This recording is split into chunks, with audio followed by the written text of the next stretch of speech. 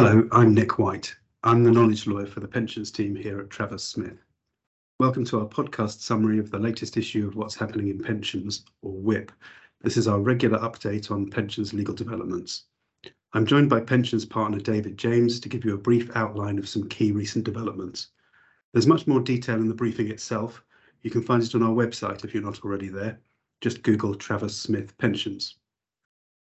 The big news, of course, has been the budget, and in particular the surprise abolition of the lifetime allowance and the raising of the annual allowance, along with the relaxations of the tapered annual allowance and the money purchase annual allowance. This is more complicated than it first appeared, with the lifetime allowance tax charge being cancelled from next month, but all the rest of the legislation remaining in place, with some tweaks until at least April 2024. The complications are to a large extent because maximum tax-free lump sum figures for individuals with certain lifetime allowance protections are linked to their lifetime allowance, so everyone will still need to know what that is.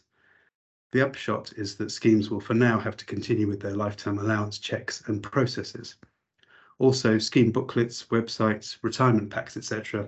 will need to be reviewed against all the tax allowance changes. In any other month, the biggest news story would have been the admittedly not unexpected pausing of the pensions dashboard programme. The massive and complex programme has run into technical difficulties and they need more time to set up their digital architecture. That means that schemes will get new connection deadline dates, but we don't yet know when these will be announced. The law hasn't yet been changed, but schemes have been told that they can disregard the current deadlines without fear of regulatory action. The government is stressing this is only a delay and that schemes should press on with their preparations. We have a website article, which we have recently updated, that clients are finding useful in helping them to be ready for connection when the time comes. And David, I'm going to let you continue with the microphone because the next highlight concerns the Pension Scams Industry Group, and you've been very closely involved in the excellent work that it's been doing. Thanks, Nick. I'm on the technical group of the Pension Scam Industry Group. It was a real pleasure to contribute to the new interim guide, which provides lots of useful information on the due diligence which should be carried out on transfer requests. In particular, hopefully the comments on clean lists and red and amber flags will be helpful in the fight against the scourge of pension scams. And also on the subject of scams, we report in WHIP on a new FCA webpage to encourage the reporting of suspected transfer scams. In other news, the Pensions Minister has announced the government's backing for a private members bill that would allow automatic enrolment to be extended so that enrolment starts from age 18 rather than 22, and to require contributions on earnings below the lower earnings threshold as well as above.